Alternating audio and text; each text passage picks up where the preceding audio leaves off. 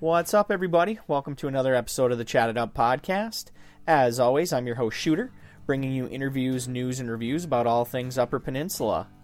I hope you all had a great holidays. It kind of feels like a long time ago, even though it was just basically like 2 weeks. But anyways, like I said, hope you all had a very happy and safe holidays. We will start things off here the way we always do with This Day in Yooper History, which is brought to you by the good folks at Pasty.com. That's PASTY.com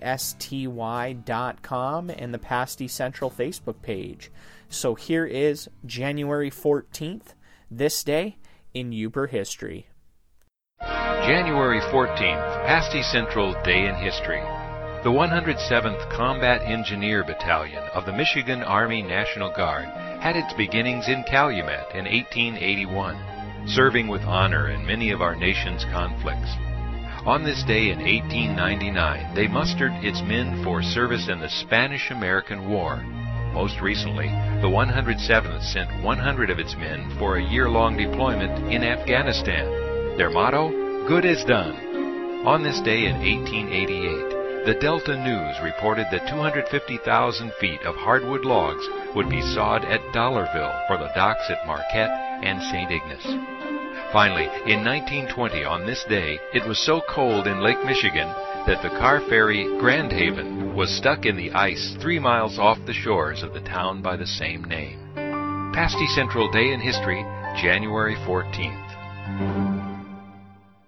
Another huge thank you to the folks over at Pasty.com and the Pasty Central Facebook page for making that segment possible. It's time for this week's interview, and it is with Mr. Matt Bartley Siegel. Matt is a professor of creative writing at Michigan Tech. He's also been a magazine editor, and he is also a poet. And that's really the reason why I am interviewing him this week. It's because he is a finalist in the UP Poet Laureate competition, which up until a couple of weeks ago, I didn't even know existed. So a huge shout out to Ron Reiki from the Daily Mining Gazette up in Houghton. He reached out to me and kind of let me know about this competition and let me know who the finalists were. And so I was able to connect with Matt, and we had a really great chat. So, as I always say, the interview pretty much speaks for itself. So without further ado, let's chat it up. All right, ladies and gentlemen, I'm here with Matt Bartley Siegel. Matt, thank you so much for coming on the podcast. I appreciate it. It's really a pleasure to be here. Thank you for having me. Yeah, absolutely. So I guess we'll jump right into it here and start off by letting everybody know you're not technically a Yooper. You weren't born here. You're a trooper, as they say. But why don't you tell everybody where it is that you're from?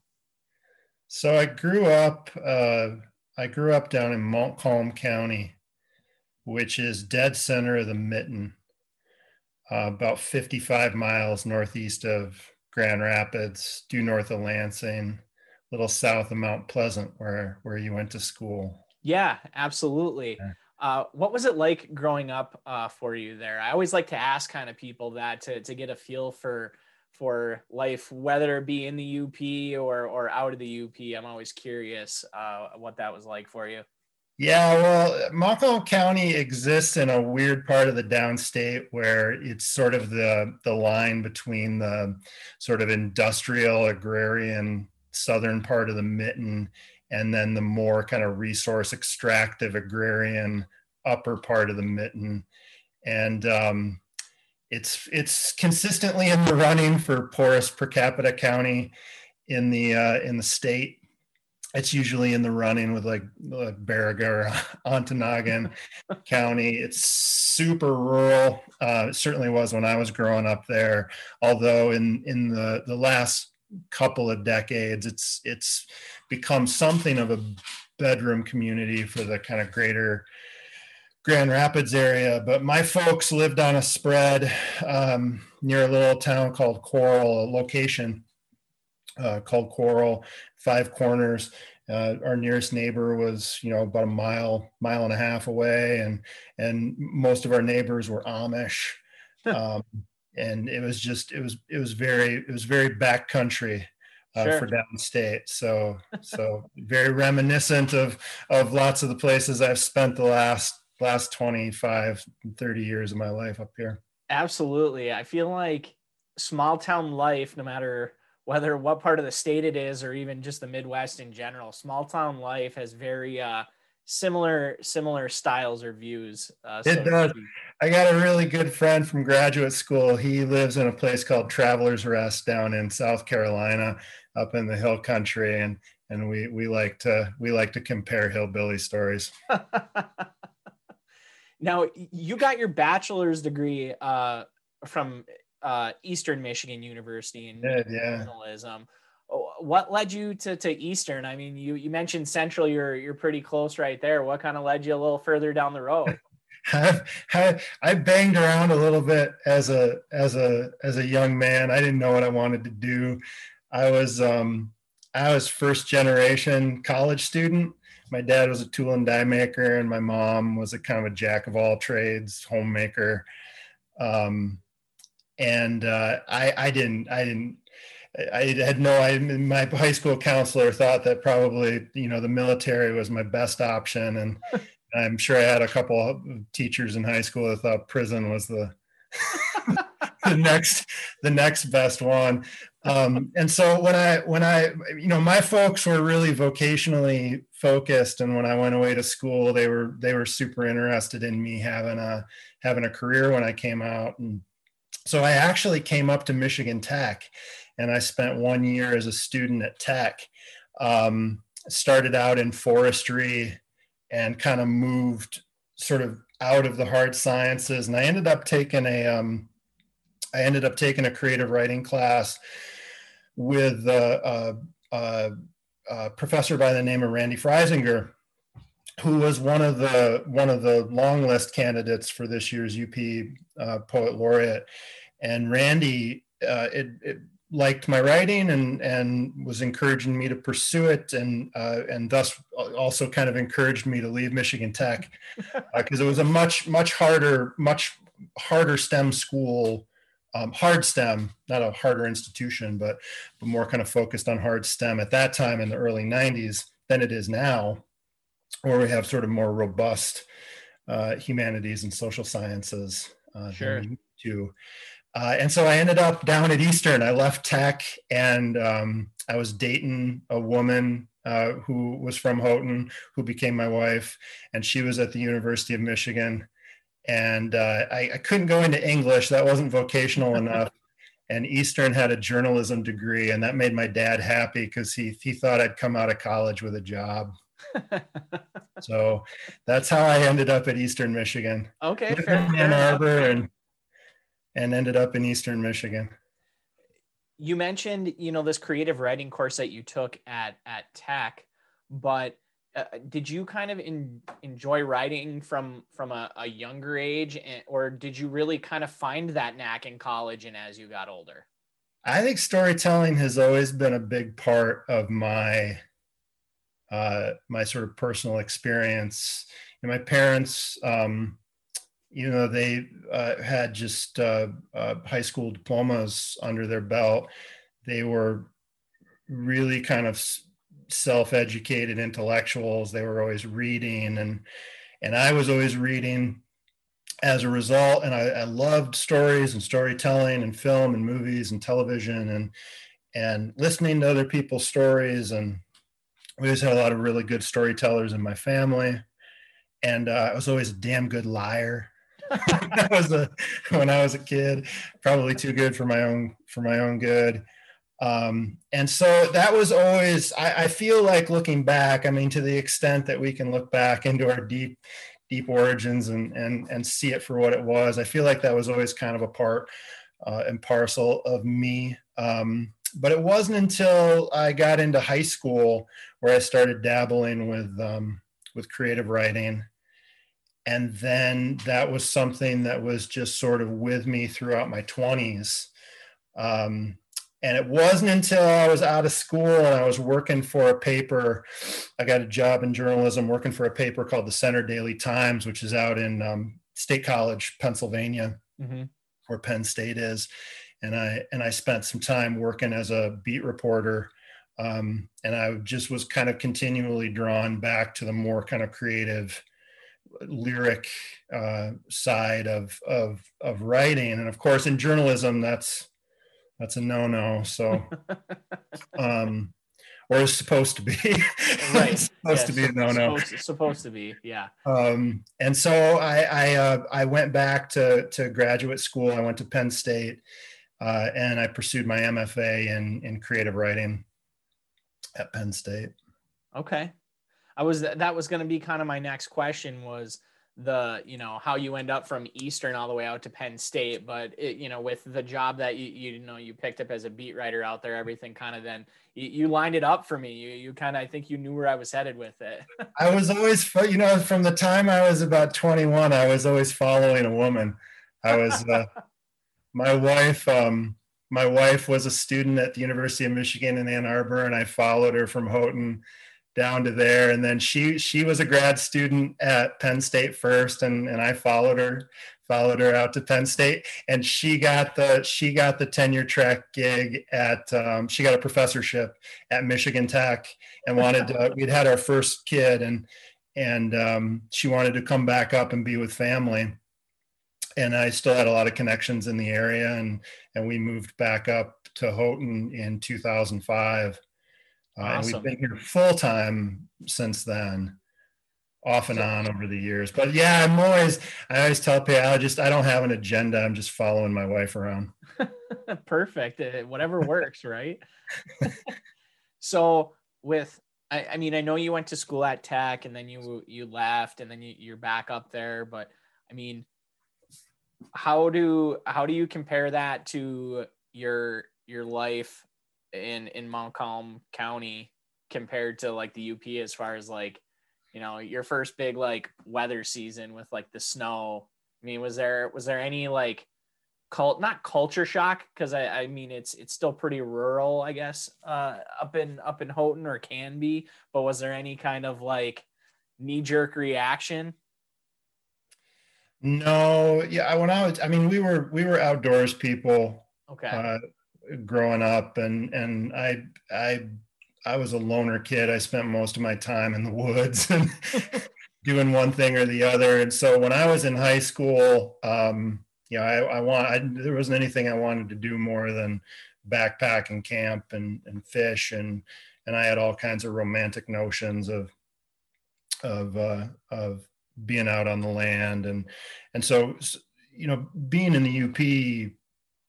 In many ways was just an opportunity to kind of turn up the dial a little bit on something that I kind of grew up being immersed in and amongst. And certainly the folks of the UP feel very much at home to me. I mean, growing up in Montcalm County, I grew up around working class rural people and lots of agrarian folks, and of course lots of Chippewa, Anishinaabe folks, and so being up here has always to me felt very much like home.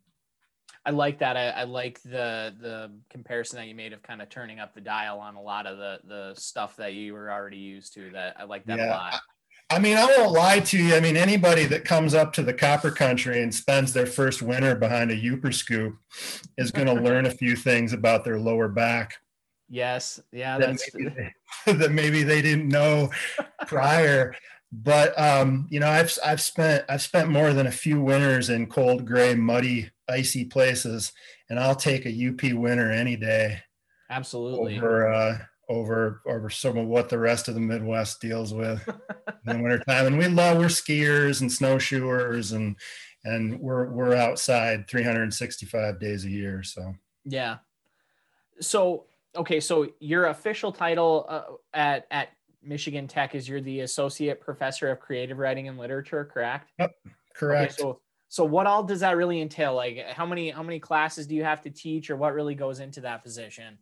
Yeah, I'm a professor at Tech. I teach creative writing and literature classes. I've usually got 2, maybe 3 classes a semester.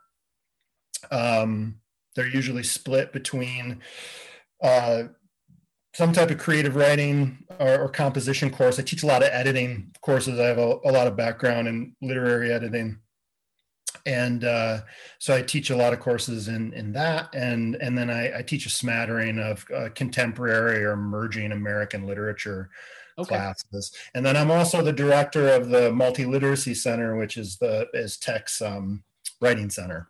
So, Yeah, that was going to be my kind of next question, was about yeah. that multi-literacy center. So it's really just kind of a writing center. The Writing Center, yeah. I mean, multiliteracies is just kind of a big fancy word to sort of include all of the different types of writing and storytelling that people engage in, and to try and you break down this notion that there's sort of one particular way to tell a story. Sure. And there are multitudinous ways of doing that, and so it's kind of a fancy way of getting at that idea. You had mentioned earlier that tech in the early 90s was a lot more heavily STEM focused, and obviously that's kind of transitioned, as you're mentioning, with the Multiliteracy Center and having a little more robust program. Is that something that was already kind of in the works before you were even there, or is that something that's kind of Oh gradually yeah, picked up? I couldn't even be. I wish I could take credit for any of it, but that all preceded me. And there's starting back in the late '70s and on through the '80s and into the mid '90s, there was just a sort of a massive expansion in arts and humanities, social sciences, sort of STEM fields at Michigan Tech. And as Tech sort of blossomed into a Research One university, even though we're still relatively small, we kind of have a little bit of everything for everybody. And we still are very much a technological university. I mean, that's really, even in my neck of the campus, there's a sort of a strong emphasis on sort of thinking in that frame. And that's what we do. But it's a cool place to work. I really like it a lot. I can imagine. I mean, for me, I grew up in the UP my entire life here. When I think Michigan Tech, I think of math and science. Yeah, And sure. I think most people do. Yep, So, absolutely. to be talking about creative writing and that type of stuff, it's not really something you would normally associate with Michigan Tech. So I Yep. think that's really cool. Who is it more important to have writing well than our scientists and our engineers? Yes. They have big responsibilities on their shoulders, and if they're not communicating well, boy, we're all in trouble. We live in a world where we see the ramifications of poor communication all the time. So Amen to that. Yeah, amen to that. So you mentioned that you kind of got back up to tech in a teaching role around yeah, 2005. I know yep, that you co-founded Pank Magazine in 2006.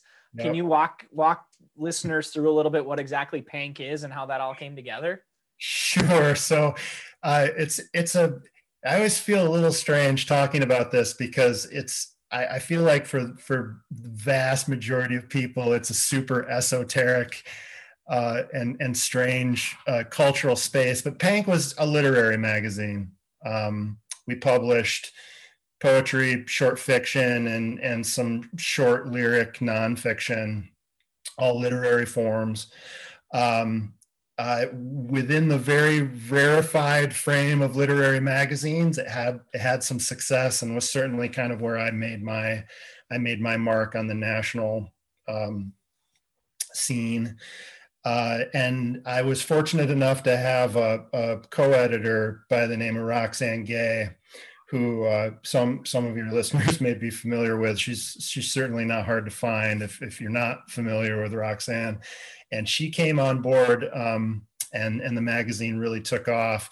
As a literary, tech has never sort of historically had literary magazines. It's just not within that wheelhouse of science, technology, engineering, and math. And when I was first up at Tech, they had a little defunct undergrad magazine that they kind of threw in my lap and told me to do something with it. And I asked if there was strings attached, and they said no. And I asked if there was money attached, and they said yes. And then I met Roxane, and kind of the rest is history. Very cool. So I got to ask then, why Pank? Why name it Pank? so I'm guessing at least some of your listeners will be familiar with the word pank. Oh, absolutely. Yeah. Which of course, in the idiom of the Upper Peninsula is the verb that we use to describe the process of packing down snow when we don't want to shovel it. We pank it down. But it was also a term used in the mines up here to describe the process of tamping dynamite into blast holes. Oh, okay. You want to just pank it in. You hit it a little too hard and you're in trouble. And of course, if you don't hit it hard enough, it doesn't go in the blast hole. And we really loved the metaphor of that for a literary magazine. It was actually an undergrad student. Her name at the time was Megan Collier. I believe her married name, or Hess, Megan Hess. Her name now, her married name is Megan Collier. I believe she lives in the Sioux. She came up with the name Pank out of the blue. She was a born and bred Youper, and she came up with that. And we user tested the term. I had writer friends and people in publishing all over the country. And as we were kind of thinking about the name Pank and we were shopping it around, of course, once you get outside of the Upper Peninsula of Michigan, maybe some parts of northern Wisconsin, and there's actually a little pocket of northwestern Pennsylvania where the word pops up. Once you get outside of these mining areas, nobody had a clue what the word meant, and that ambiguity really kind of worked in our favor. It really set us apart. Yeah, I love it. And, you kind of touched on what I was going to mention of it being a very regional, like Youper word. Yep. The second episode that I ever did of this podcast was with Dr. Will Rankinen, and he's a sociolinguist from the UP, but does primarily, I think he's out of Grand Valley. And he and I had a long discussion about the word pank and a lot of other words that are really great word.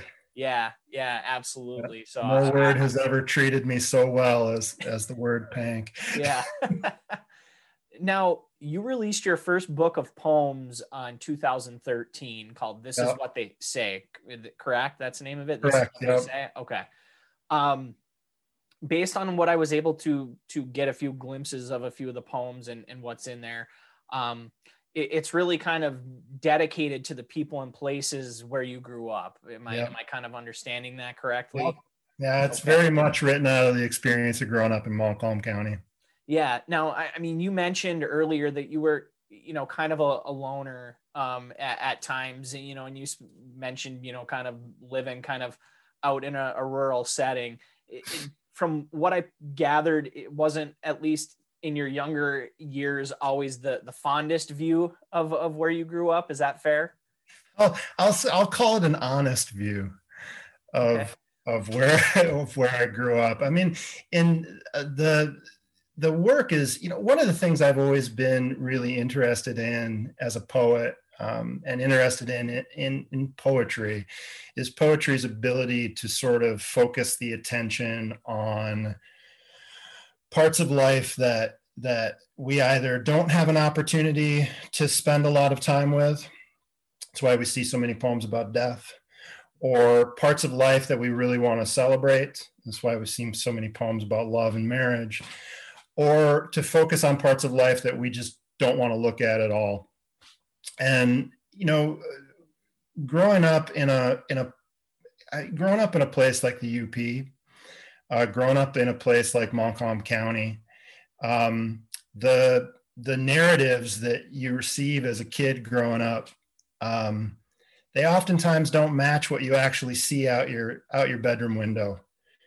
And you see a lot of ruin, and you see a lot of poverty, and you see a lot of despair, and those aren't super fun things to spend a lot of time on. And so in that book, I was really trying to come to terms with, how do you find hope in a place that, in some ways might seem kind of hopeless, or out of situations in life that might seem kind of hopeless. And so a lot of the poems in that book, I mean, they deal with substance abuse and addiction and physical abuse and isolation, and mobility, particularly, feeling maybe like you don't have a lot of it. Absolutely. And I think you hit the nail on the head, whether it's downstate or the UP. I think with that small town feeling of isolation and feeling kind of trapped in a lot of ways, I think it correlates, no matter where you're at. Yeah, well, and really growing up hardworking class, and again, being of a mind to kind of think critically about these sort of mythological structures that we find ourselves living in. One of the things that always really bothered me was the way in which working class people were talked about, and that it either sort of turned into a cartoon for the consumption of people in more cosmopolitan environments, or condescended to, right? We're all hillbillies, we're all hayseeds, we're all hicks. Yep.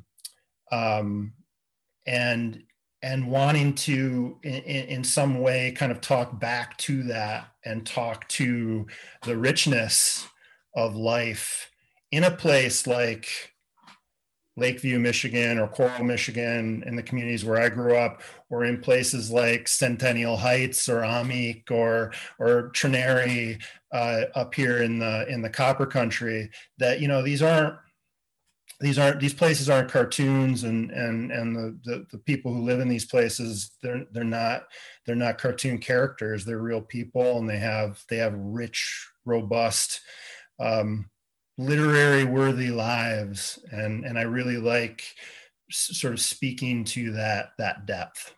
Absolutely.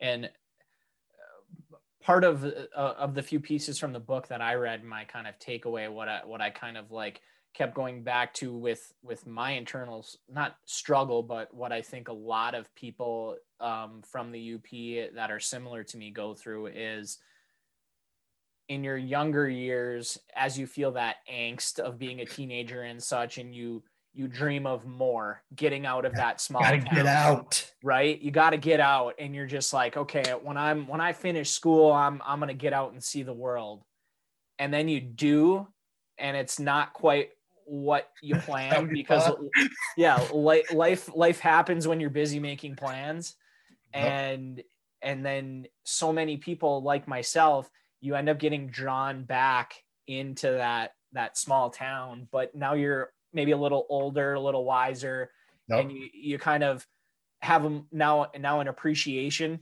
for that small town life. Things move a little slower. It's an interesting kind of conundrum that I found myself kind of pondering over. Yep. Amen. So what is it that really inspires you to write? I mean, is it just what you see around you? Is it family? I mean, what do you really draw that inspiration from to write your poetry? That's a tough one. I'm not a fantastically prolific writer by any stretch of the imagination. I am slow and methodical in my work, and so it tends, the inspiration for my work tends to sort of exist the inspiration exists in a kind of multiplicity of ways across time. So usually I'm in initial versions of work, I'm really responding to some immediate stimulus or emotion or situation that I find myself in. And then as I work through poems and I work through the drafting process, things become increasingly formal. So I'm a poet who's very much interested in vocabulary and syntax and line and meter and prosody. And I'm a tinkerer, and I want, my poems are in the vein of like William Carlos Williams' Little Machines. I'm a tinkerer with language, and through the tinkering, the poem starts to very quickly sort of leave the bounds of reality and become kind of increasingly sort of fictionalized or mythologized. And then at that point, I'm usually in a position where kind of thinking about, well, what is it that I want this thing that I'm now holding in my hands to do? And that becomes sort of an additional layer of constraint to the poem. And that process has really sort of evolved organically over the years. I think mostly just because I'm such a slow plodding writer. Fair enough. That was going to kind of be my next question for you, because I myself am a writer, or not that I publish anything. I mean, I do have a children's book that I published, but I write on my own, and I'm constantly going back and rewriting and redoing things and, revising and all of that good stuff. And my question was going to be if it works the same with poetry, if you're going back and changing things, or are you just, this is what I feel in that moment and I'm going to let it live as what I'm feeling, was really going to be my question. It's the full gamut. I mean, anytime I get drawn into a conversation about poetic process and craft, the reductive wisdom that I always feel compelled to give is that, like, the process and craft of any individual poet is as unique as that individual. Sure. And any kind of externally imposed metric on how you create or what you create or how often you create is sort of somebody else's ideal, which may or may not have any bearing on you as an artist. I write the way that I write because, going back to your previous question, on the one hand, I can't not write. It's a compulsion. I've always been drawn to language, even since I was a little kid. I'm the type of person who, like, you and I meet on the street and I'm awkward and I can't get the words out of my mouth. And so I go home and I obsess about this interaction that I had with you for a week. And then I get to write out how I wish things had gone, and how I write out what I wish I could say in that situation where I am more kind of articulate person on the spot. And so much of my own process kind of comes out of that. Absolutely. I can relate to that very, very much. As far as poets, what type of poetry or poets are you drawn towards that you like to read? Oh boy, I'm a classic poetry nerd. I'm always kind of amazed. I mean, here we are in the United States of America. Ours is not I mean, you get into a taxi cab, I'm generalizing, but like, you get into a taxi cab in Santiago in Chile, or you get into a cab in Ghana. Like, those are cultures that are very language centric and literary, and people love poetry and they love to talk about poetry. And in the United States, not so much. I mean, no. Coming from a hard working class background, I still, like, when people ask me what I do, I have this scared little moment where I'm like, am I really going to tell them I'm a poet? Like, is that an okay thing for me to say? So it's hard. It's hard here. You have to own it in weird ways. To be honest with you, though, I mean, I can't think of any other way to handle it besides just owning it. You just gotta own it. But that said, I'm a classic poetry nerd, so I'm kind of always amazed that poetry exists at all. Anytime I encounter poetry in the United States, I'm always sort of like, wow, that's amazing that exists. And poetry is such an organically Adamic literature for the human animal. I mean, our language, our spoken language in particular, is just naturally conducive to verse, and so poetry is the language of mothers singing to babies, and it's the language of fathers lullabying their children to sleep, and it's the language of mass marketing and communication, and we tweet in poetic forms, and we post on Facebook in poetic forms. And so in some ways I'm the type of person that just when I wake up and I look out on the world, what I see is poetry. But that said, I'm also really drawn to like really crafted, hard to categorize poetics. I love the work of Harriet Mullen.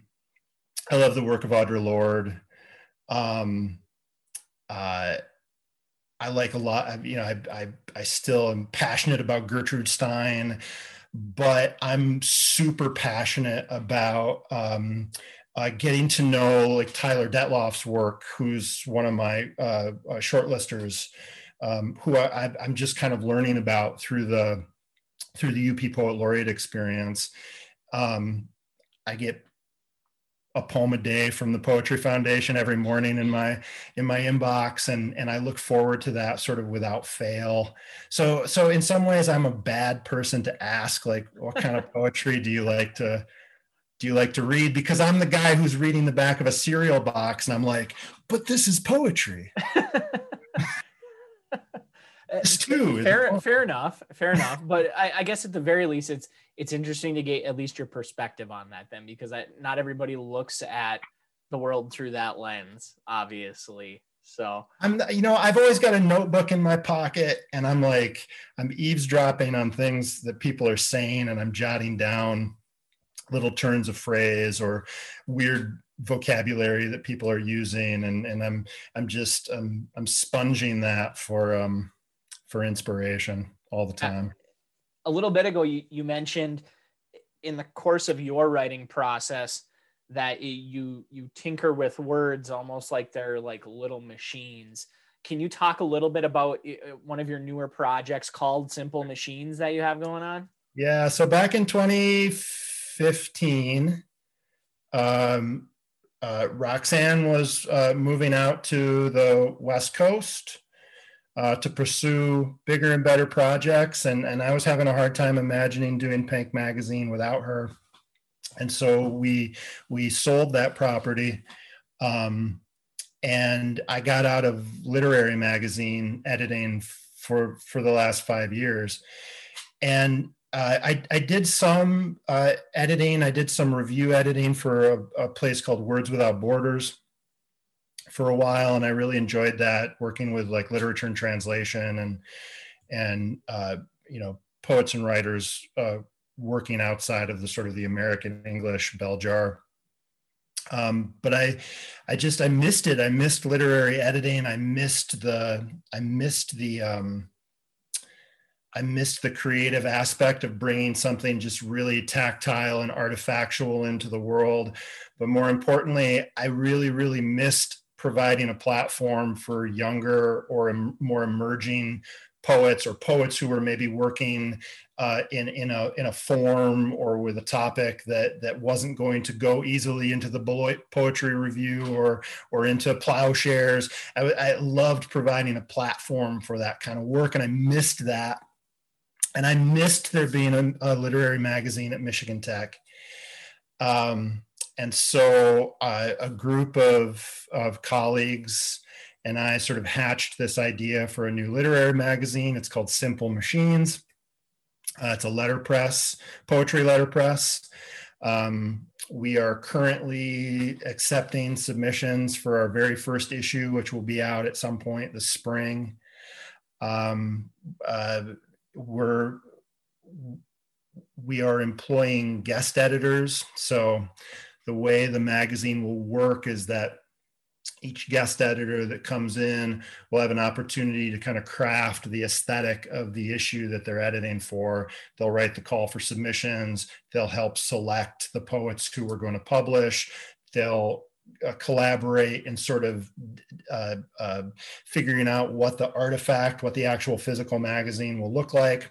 And then they'll invite or nominate a new guest editor who will be the next in line and come in and we'll repeat that process with the idea that each iteration of Simple Machines will sort of be this brand new poetry magazine.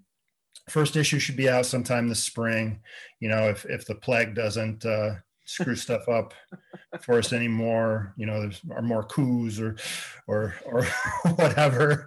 Yeah.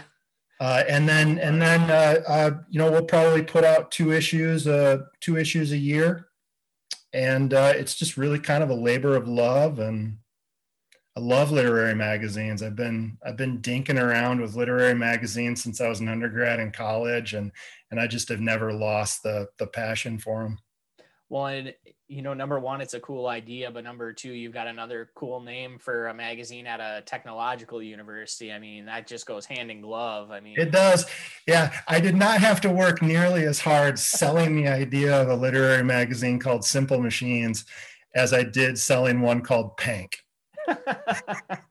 Even though the Pank is still like near and dear to me, it's the magazine still exists. It's out in the world. Doing its thing. Sure. But Simple Machines is I think it's gonna find a good home at Michigan Tech. Yeah, absolutely. So we've kind of touched or scratched the surface a couple of times about the UP Poet Laureate competition, which Yep. you are a finalist of this competition. Yep. Can you explain what exactly this competition is? Ooh. Maybe. Maybe. So the man that you have to talk to if you want to learn all about the ins and outs of the UP Poet Laureate is Ron. Yep. Ron Reiki. And I can't give you, off the top of my head, I really can't give you good firm dates. I think it's been about 5 years, Okay. 6 years maybe, that the UP Poet Laureate has been in existence. There was at that time no state of Michigan Poet Laureate. Okay. I don't know off the top of my head if we have one now or not. Okay. I don't think we do, but your listeners will go and Sure. search the Google for that. Is it something that that you yourself enter yourself into, or do you get nominated? No. So Ron kind of stepped into the breach and was like, "There's no Michigan Poet Laureate, but we're going to have a UP Poet Laureate because that's awesome." Mm-hmm. And so Ron sort of devised this whole mechanism for local libraries and English teachers, secondary school, university English teachers, literature folks, bookstore owners, and other sort of sundry literary provocateur personalities around the UP who could sort of nominate names. And then over the years, the selection process, I believe, has sort of taken slightly different forms. But this year, they compiled, this committee that Ron runs compiled a list of 10 names. And we had a reading, and there was a voting process where people could kind of vote for their favorite poets from the UP, and that process between the reading and the committee and the voting winnowed it down to 5. And now apparently there's a sort of another committee that's being formed, and again I believe it's made up of local librarians and, well, not local, but UP regional librarians, bookstore owners, and folks working in literature programs at the universities who are working to kind of hone this list down. But it really is, I mean, it's I say this because I think it's actually a really good thing.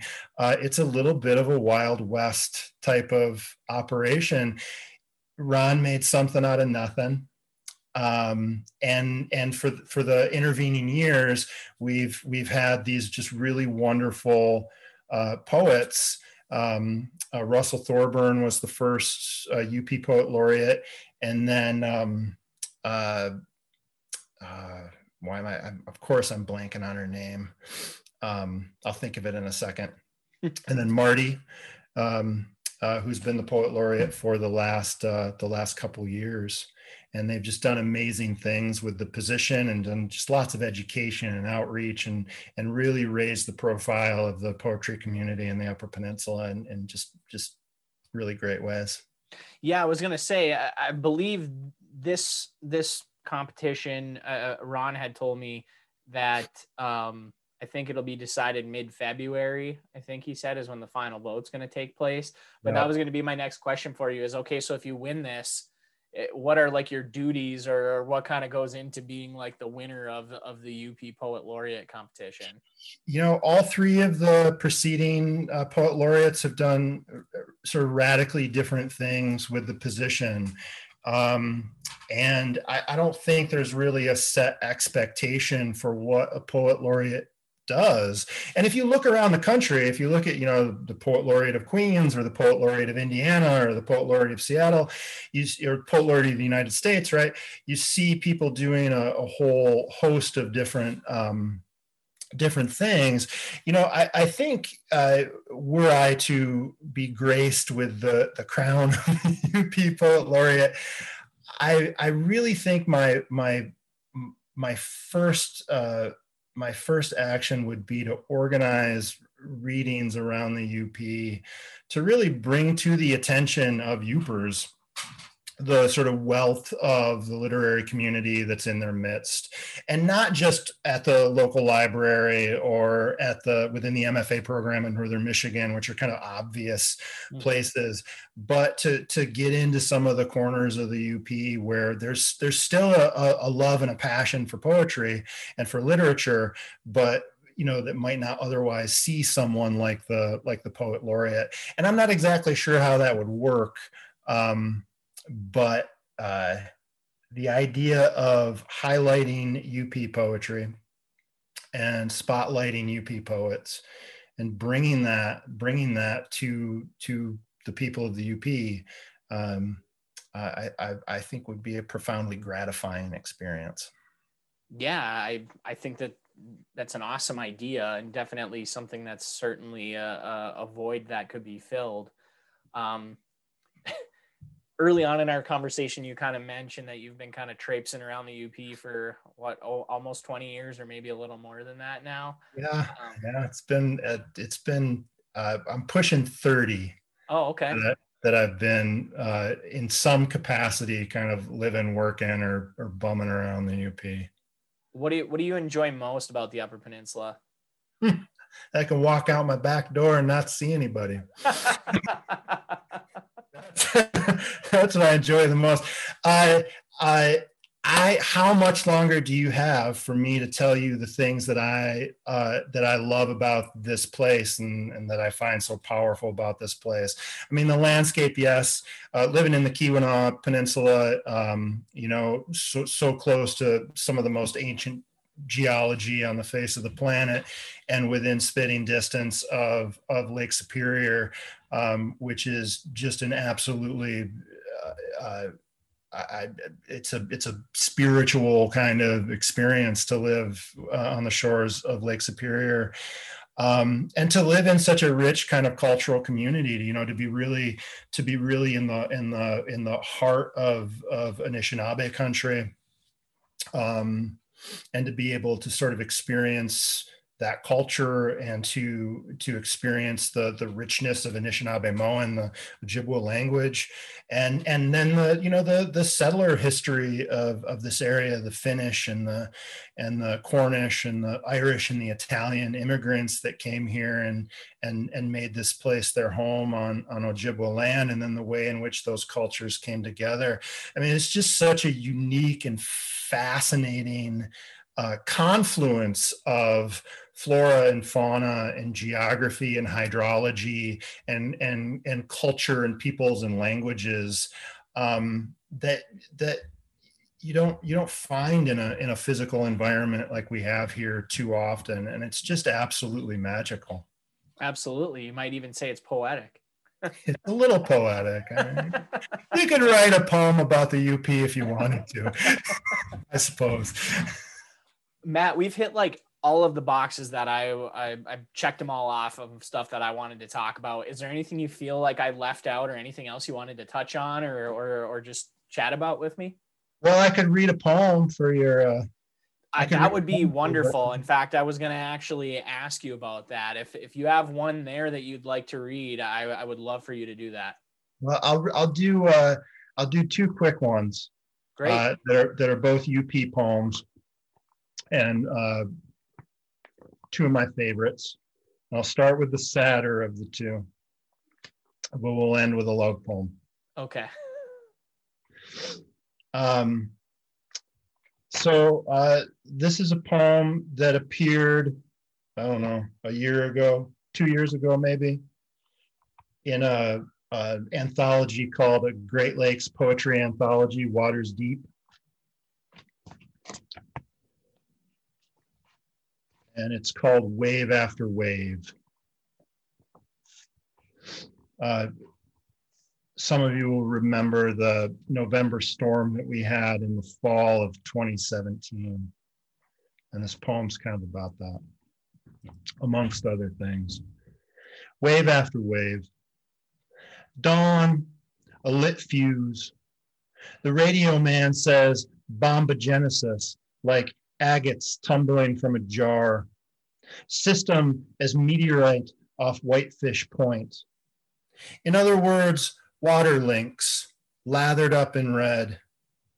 In a heartbeat, rollers mass, 2 stories, trough to insatiate tempest, unquelled by prayer nor cigarette, careless, mean, a cold-blooded indifference so pure a strong swimmer won't last 10 wet minutes. At the Keweenaw, surf pummels the stamp sand with ochre fists. Oarboats stack up lee of the stone, and entire beaches stand up to walk away. At Marquette, 2 lovers walk onto black rocks, sacrificial lambs. Their bodies will never be recovered. That's beautiful. Wave after wave. Thank you. I went out. I was actually teaching. I was teaching a poetry workshop to graduate students, and on my way into class, I had the radio on, and I heard the weather report, and I told my students I have to end class early because I want to drive out to a place called Red Ridge in the Keweenaw, and I want to watch the mass come in and watch the waves come in. And it was really, if you've ever seen a storm like that blow in off Lake Superior, it's really a pretty terrifying and awe-inspiring experience. And then when I was done sort of watching this natural show, I got back in the car and turned the radio back on, and I heard about those 2 poor folks in Marquette, and that poem followed shortly thereafter. Do you have time for one more? Absolutely, I do. Yes, please, one more. Then I'm going to end with a sauna poem. Yeah, okay. And also a love poem for my wife. This one appeared in a 2018 issue of Thrush Poetry Journal. It's called Birch Oil Smoke, Pine Tar Switch. This is the one I was hoping you were going to read. Oh, good. It was of your stuff, this is my favorite. So thank you very much. Mine too. It's one of my favorites. Birch oil smoke, pine tar switch. Sweat beads above her trapezius scar, coalescing to rivulet down her torso, past the mole I've claimed my own, stone amid the gathering rush. She reaches for the pine bucket of water, Mother Superior in her dipping spoon, then quick wrist flick at the rocks atop the stove, white hiss of steam mushrooming, rising up to the low ceiling before circling round, settling like nettles along the low bench. Cedar walled, lost in cloud bank, each of us a gathering, wordless storm. We dewdrop and breach in long, arcing inhalations of lung and heart, time and memory. Slow now. Patience, stamina, suffering, charge. Another time, shore and sauna. She slipped on wet tile and fell atop a wood stove. Searing metal, branding deep into her a burn so bad it did not even hurt, leaving her the scar shaped like Michigan's Upper Peninsula, a sign.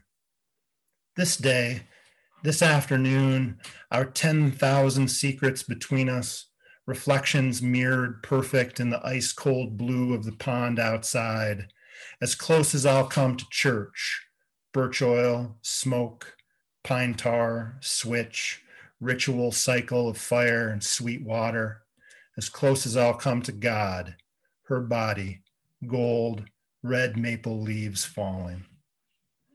I'm really glad that you read that one, because like I said, that one is my favorite. So thank you. The next book is all Yooper poems. I'm always writing about place, and I've been working and tinkering and futzing around with this book for the last at least 6 years, and I expect to have it out here in at least to a publisher in the next 6 months or so, and those 2 poems will be in that book. And awesome. And they're very much poems from the UP. They are. I look forward to the day that comes out. So I guess I have to wrap this up with you the same way I wrap up every single episode, and that's to ask you. I know now. You know now. Yeah, you know. How do you like your pasty? So I'm going to be controversial here, and I'm going to say that eating a pasty with gravy is an abomination. The only way to eat a pasty is with ketchup. Absolutely. I don't think that's that controversial. Most Yoopers that I know are dyed in the wool ketchup. There's always somebody out there that wants gravy, and you can't fix people. Yeah. I'm getting soft in my old age, but I really don't mind a gravy on a pasty. I like ketchup. I prefer ketchup, but I don't mind gravy. I've never met a pasty I didn't like. Exactly. I prefer mine with ketchup, but I will happily snarfle one down with gravy any day of the week. And if you're in Houghton, my personal favorite is from the Sumi restaurant in Houghton. The Copper Country is chock-a-block, shore to shore with great pasties, but I really love mine from the Sumi. Awesome. Well, Matt, thank you again for coming on the podcast. This has been a real pleasure. Really appreciate it. Thank you very much for having me. It was a real treat. And that's going to wrap things up for this week's episode. Another huge thank you to Matt for taking the time to sit down and chat with me, and also for sharing some of his poetry at the end of the interview. That was definitely a highlight for me. I'm really glad that we were able to make this interview happen, and that I can use the podcast to kind of help shine a light on something that I think maybe a lot of people across the UP are similar to me, that you didn't even know this competition existed. There are so many talented creatives all across the Upper Peninsula, whether it's poetry or writing or musicians or painters or artists. I mean, the list goes on and on, but there are so many creatives across the UP, and I think just given the geography of the UP, it gets difficult to maybe shine a light on some of those people. So I'm really happy that through this interview we're able to kind of shine a light on not only Matt, but also the competition in general, because I'm a huge proponent of any creative arts. So okay, a little housekeeping per usual. I always want to hear your feedback, so please don't hesitate to reach out to me. Drop me a line, maybe give me a suggestion on somebody else that I should be interviewing. You can email me at chatituppod@gmail.com. Otherwise, you can find me on social media, Facebook, Twitter, Instagram, YouTube. Just type in the Chat It Up Podcast and you should be able to find me. Also, please, wherever it is that you're listening in, if you could subscribe, rate, and leave me a review, I would really appreciate it. That's how we increase the visibility of the podcast. So, other than that, I'm your host, Shooter, reminding you to keep your chin up and your eyes forward.